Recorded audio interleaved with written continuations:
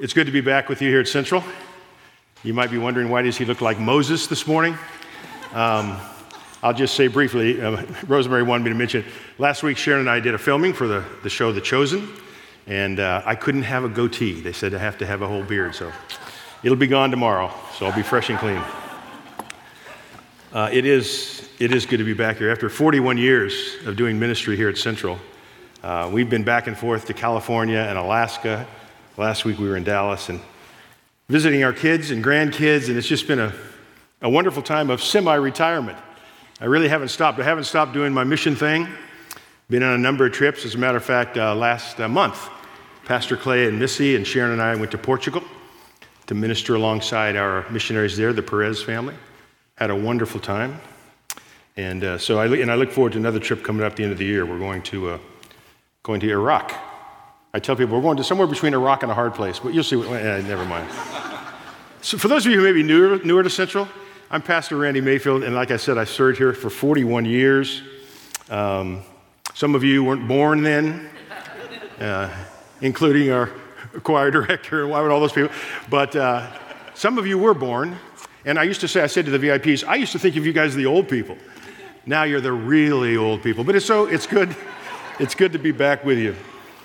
Serving here as the pastor of missions and outreach, I was able to take hundreds of you, literally hundreds of people over those years around the world and into the city and to do ministry. And Central has always had a strong missions department, and I know that will continue under the leadership of Ben and others on our mission team, and I'm thankful for that as well.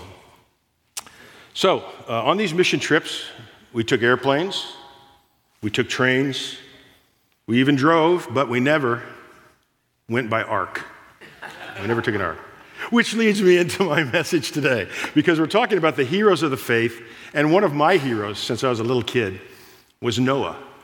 And I didn't fully appreciate the faith that Noah had, what he endured. I knew he built the ark, and we sang the song. Matter of fact, I wrote a song for my kids. Some of you young ones have the CD. And it's about Noah's Ark. It's 2 by 2 by 2 by 2. Elephants, lions, chimpanzees, kangaroos, a talking and a squawking just the way that they do. Walking 2 by 2 by 2 by 2. Neil, I saw you were singing along. You know this. Yeah, that's good. But so today we're going to talk about the faith of Noah. And we're going to talk about fear. But it's not the fear like maybe the third monkey going up the ramp to the ark had. You know, it's a fear of reverence. You just got that one. It takes a minute. Hi, Cole. But it's a fear, a reverence of God, and that's what Noah had, and we're going to talk about that. So are you ready to hear God's word this morning? Would you stand with me as we honor God and we read his word together? And this is really the only stuff that matters. I'll fill in some blanks, but God's word is what we focus on this morning. Our scripture comes from Hebrews chapter 11. We'll focus on verse 7, but I want to read the first 3 verses again to you as Paul opens his letter to the Hebrews. Now faith is the assurance of things hoped for, the conviction of things not seen.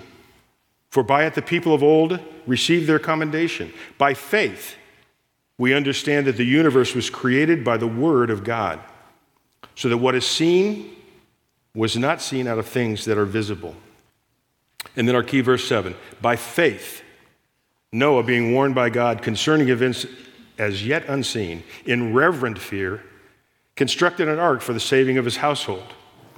By this he condemned the world and became an heir of the righteousness that comes by faith. Let's pray together. Father God, open our eyes and hearts this morning to hear from your word. And again, we ask that your Holy Spirit gives us understanding as we look to strengthen our faith. And we ask this in Jesus' name. Amen. You may be seated. By reverent fear and by faith.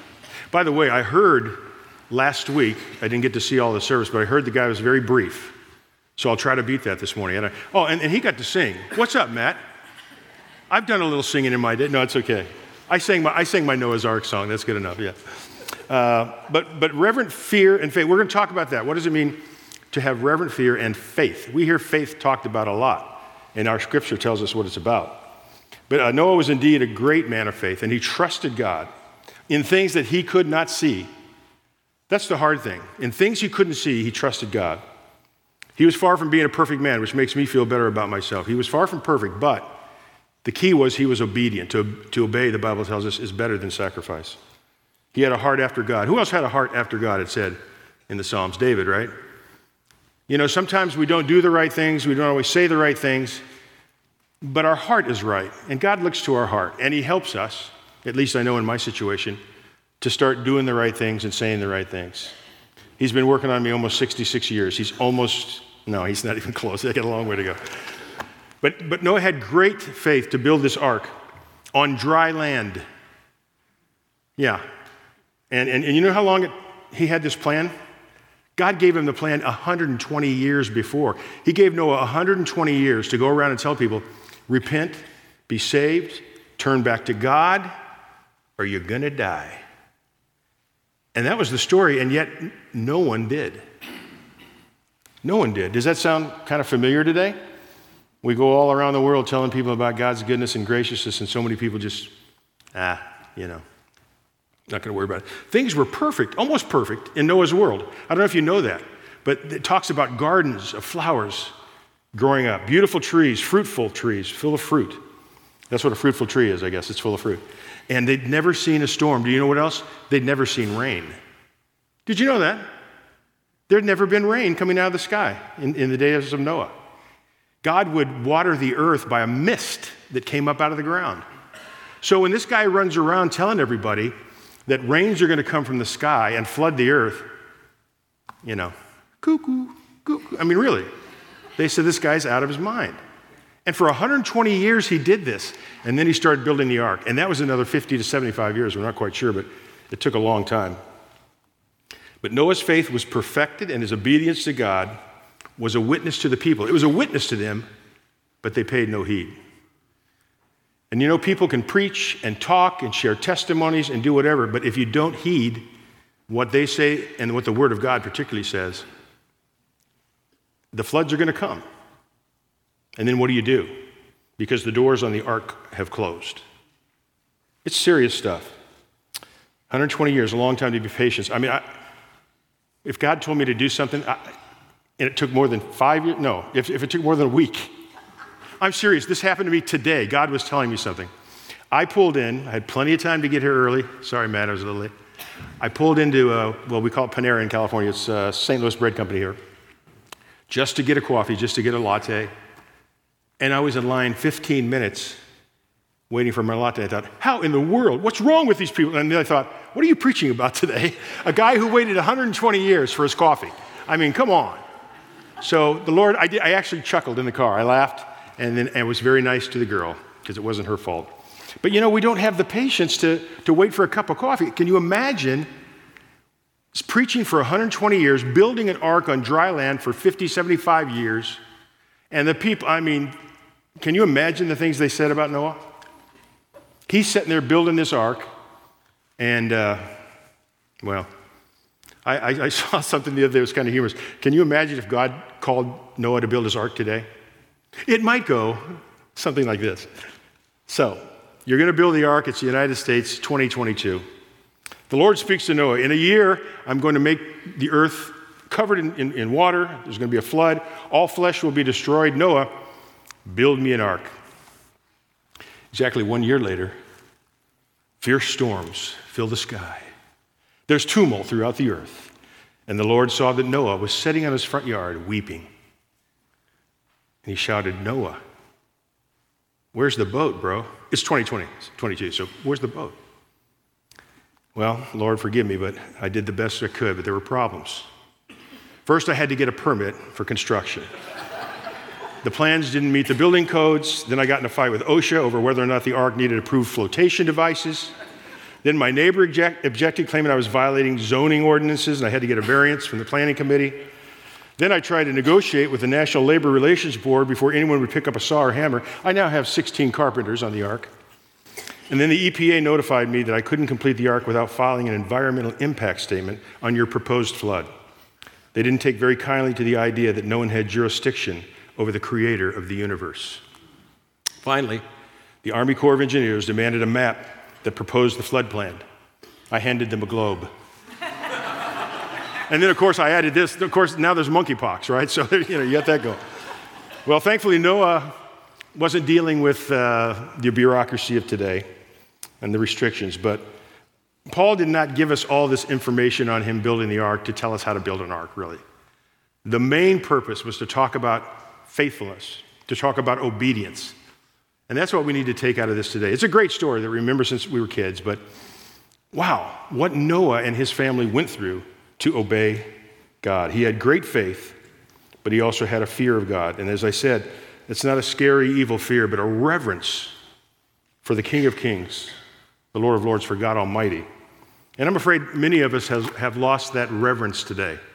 And that's the reason we have so many problems in this world. I recorded a song years ago called Have Mercy. It was written by Richard Marx. Some of you may know him. Hold on to the night. But on the flip side was this song, Have Mercy. It didn't get played on the radio much because, well, it was a good song that talked about God's faithfulness. And one of the lines is, Lord, have mercy, for we know not what we do. Have mercy. We've forgotten to be afraid of you. And that's talking about reverence. We've forgotten to revere God, his holiness, to really recognize who he is and what he's done for us. And I truly think that's the problem with the world today. That's the problem with the church today. Many churches do not fear God in the sense that Noah did. And I'm afraid history is going to repeat itself. There will not be a flood. The Bible tells us that, but there will be judgment, another time of judgment on the world. So I pray God has mercy, as the song said. Some of you may have seen the movie The Santa Claus, and Scott Calvin, he's played by Tim Allen. He's on the North Pole for the first time, and he says, I can't do this. What if I don't believe? And the wise elf Judy answered him, well, silly, seeing isn't believing, believing is seeing. And that's a good understanding of faith, that we believe, we trust, we put our faith in, and then God allows us to see his mercy, his goodness. And today's text, as I said, is a powerful description of faith. It says again, the first verse, faith is the assurance of things hoped for, the conviction of things not seen. You can't see faith, and you can't make faith. God is the one who brings faith up inside you and helps you to trust and to believe. As Christians, we should see the world differently. I hope we do. We can't prove God's forgiveness. It's unseen, but we know it's there because we have the proof in what Christ did for us at the cross, as he gave his life, as he shed his blood. And we know, I've heard someone say, we know that we know that we know. There's a knowing. When you trust in Christ, you can't understand it from the world's perspective. It's beyond all understanding, as the Bible says. But we know by faith that God has done for us what he's done. We believe that God is a God of love, and he loved the world so much that he gave us Jesus. That's the key to all of this. And you know, the story of Noah is just kind of an introduction to what Christ did for us when he came and redeemed us. So let's go back to Noah just a little bit if you don't know his history. He's first mentioned in Genesis 5. He's the son of Lamech in the godly line of Seth, and the ninth descendant of Adam. We're probably, I don't know, hundreds of descendants from Adam, and God has stayed his hand for a long time. We thank him for that because we deserve death, but because of Jesus. And it's hard to believe Noah was 600 years old when he finished the ark, 600. And that was just, midlife for him. But I mean, he lived to be 950, which thankfully we don't have that today. But he, through his 950 years, was a man of patience, a model of persistence and unwavering faithfulness in the face of ridicule and conflict. Later in Genesis 6, we read that everyone in the world was doing wicked things. The world had fallen apart, much like today. And God just said he didn't feel like it was worth redeeming. Can you imagine God saying, I'm going to wipe out everybody, they're not worth redeeming? We don't even think in those terms because of Jesus now. We know we've been redeemed. The Bible said the Lord observed the extent of human wickedness. He said, I will wipe this human race I have created from the face of the earth. I will destroy every living thing, all the people, the animals, the large and small animals that scurry on the ground, even the birds of the sky. I'm sorry that I ever made them. Yikes. Some folks think that's pretty harsh. Well, it is. If you were there at the time, it was really harsh. Thomas Watson said this, in Noah's day, the whole world was drowned in sin before it was drowned in water. That's so true. But Noah preached repentance. And guess what? God saw Noah and he had favor upon him. And so he said, you're different. And in a world of corruption and chaos, you found favor in God's eyes. We have found favor in God's eyes. Noah found it because of his faith, but we have favor because of Jesus Christ. That's the only reason.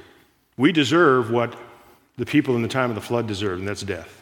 But because of Jesus, we were given life. So God didn't destroy everything because he saw Noah. We may fear that God will abandon us, hurt us, or he doesn't care, but he sees us.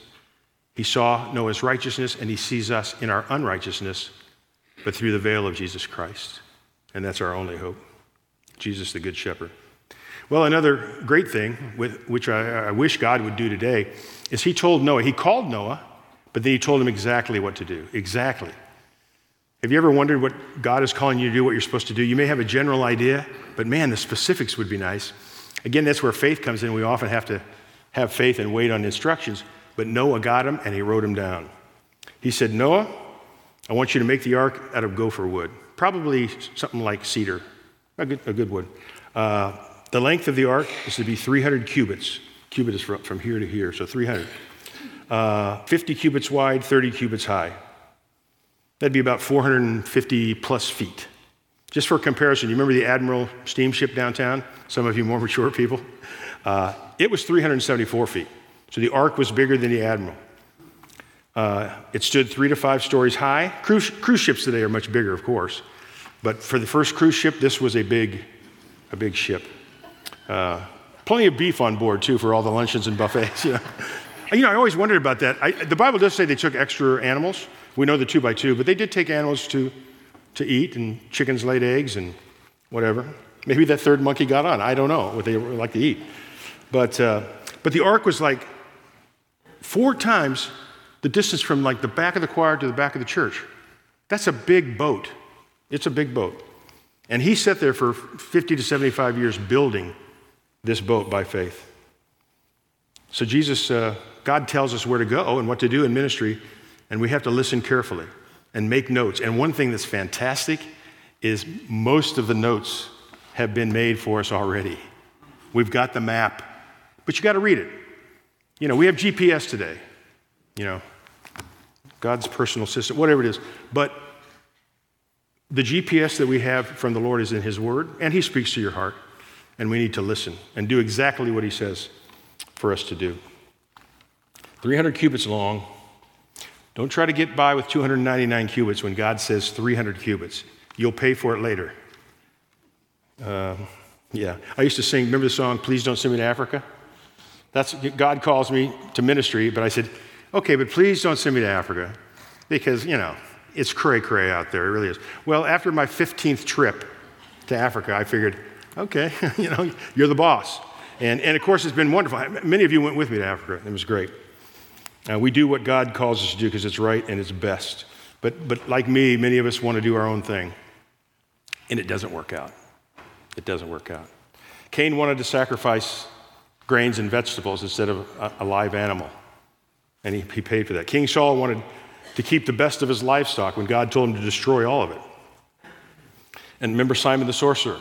He wanted to buy the power of the Holy Spirit from the apostles rather than to surrender to the will of God. We have our own ways and our own things. It doesn't work, friends. You may get by for a while even, but it doesn't work. We have to obey God, and the only way we can do that is by having faith and a reverence and fear. Whatever God calls you to do, do it. In my 41 years here at Central, many of you were here with Sharon and I. We wanted to bail. We wanted to jump off the ark even though it was flooding around us because we had some floods, didn't we? And God kept saying, no, stay. Lord, we have another offer here. We have a home in California. We have stay. And I'm thankful we did. We went through a lot of stuff, but we got to go through it with you. And we got to see God work in this church in miraculous ways because we obeyed. It does take faith. It takes sacrifice, but it's worth it. So God saved Noah because of faith and obedience, and you and I are here. Think about this. We're here as a direct result of Noah's faith, aren't we? That's amazing. So When you've trusted God and you followed his ways, then you can know that God will protect you. He protected Noah and his family. 375 days on a boat filled with animals. And with animals comes lots of things. And it probably wasn't a fragrant offering to the Lord, as we would say. You know, they had one window in the boat, small window to look out, and that was it. I mean, it's part of the description you can read in the Bible. Genesis 7 and 8 tells you how long they were there. You know, I thought, oh, it rained for 40 days and 40 nights. Yeah, well, they kept sending birds out till they found dry land. 375 days, that's over a year for some of you who, you know that. And they were faithful. Wow. I'm sure we don't hear everything. It's like in the Chosen, you see how the apostles really kind of argued and fought. Noah and his family, his wife probably said, Noah, really? A few times. They had some issues, but they trusted God, and God was faithful. So we have to trust him in our lives. He hasn't forgotten us, but by faith, we trust that he'll protect us when the waters of sorrow in our life rise. He'll be there. He'll protect us. Our boat won't sink. When the winds of adversity blow, we won't capsize. He'll be there. By faith, we know it. And when the trials of fire come and burn and try to knock everything down in our lives, our jobs, our marriages, our relationships, our friends, hold on. Because by faith, we can believe God will be there for us. He'll protect us. So as I said, the story of Noah is one of the most beloved stories in the Bible, but it's more than a children's story. It's a story to us about righteousness, about salvation, about damnation of the world, and yet God's redemption and saving power because of one man's faith in God. Believe in God, trust in God, have faith in God in spite of the world around us. And it's a hard thing to do, but we stand. We stand our ground in faith. The world today, like Noah's day, is filled with mistrust, violence, hate, crime, corruption. But we have to remember there are millions and billions of followers of Jesus in the world today. In Noah's day, there was Noah. I'm not talking about just Noah in his church, but Noah in the world. That is major stuff. I mean, I respect and honor and thank God for Noah. Because as I said, we wouldn't be here without him. Without his faithfulness, the world would have been destroyed. It takes courage to go the right way when everybody else is going the other way. Noah had courage. It takes faith to keep going in spite of laughter and jeers from the crowd, maybe in school, at work, because you stand up for your faith. People think you're ridiculous. Remember Noah. Noah followed God. He went the right way. And his obedience and his faith led to a blessing. We go on to read later in Genesis 9. God blessed Noah and his sons, and he said to them, have many children, grow in number, and fill the earth. And following this blessing, God did something to remind Noah of his faithfulness. That symbol is used in different ways today, but the symbol of a rainbow was God's faithfulness.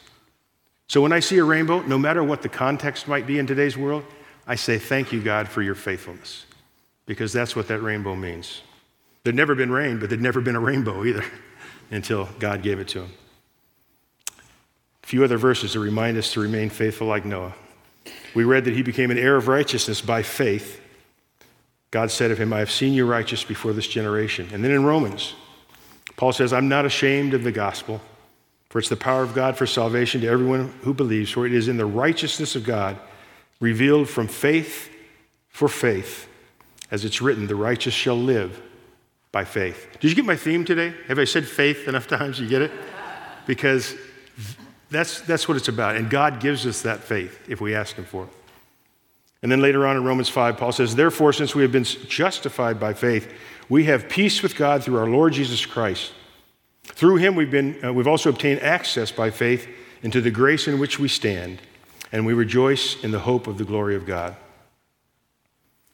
As I said, all these events related to Noah's Ark and the flood are a beautiful picture of God's redemption of us. It's the salvation of the world in the face of certain destruction. And we receive God's righteousness and salvation through Jesus. I want to ask you something as we close this morning. Have you been justified by faith? Has God given you, have you received that justification from God? Are you being obedient to God, stepping out with obedience and faith in his will for your life? You know, the song says, great is thy faithfulness, not great is my faithfulness, because we fail, but we trust in God's faithfulness. I hope that's where you stand today. But if you don't, I encourage you to reach out in faith and to trust and believe in the one who's reached out to you. Because Jesus gave his life for you. He has a heart for you. He loves you. As we say every service, we are his sisters, his daughters, his sons. And we are priests and princesses and princes in the kingdom of God. And he loves you so much. If you haven't done that today, I pray that you'll come see me after the service or one of our pastors or elders. Let them share with you what it means to know Christ. We have a chapel right over here to my right, your left. There'll be people in the chapel praying. If you'd like to go there to pray, it's a good time. It's a beautiful day. It's not raining. It's not storming. It's a good day to say, I trust in Christ. You know, I want to tell you one thing. I've given Jesus many, many reasons not to love me, but none of them have changed his mind about me. And that's what's awesome. It's not about you and what you've done. It's about him and what he's done. Have faith. Trust him today. Find out what it means to be loved truly, unconditionally. That's an agape love that we don't experience every day. So come and talk to us personally, and we'd love to pray with you. Let's pray together now. Father God, we thank you for the wonderful examples of great men and women of faith in the Bible that we read in Hebrews. And I thank you for the many great men and women of faith here today. Thank you for Noah, for his patience, his faithfulness, and may we strive to be as faithful by your grace. Help us to be obedient, humble, patient. Continue to work in our lives, Lord, for we know it's only by your mercy that we're here today. Thank you for loving us. Thank you for sending your son, Jesus. And we ask all of these things in his name. Amen.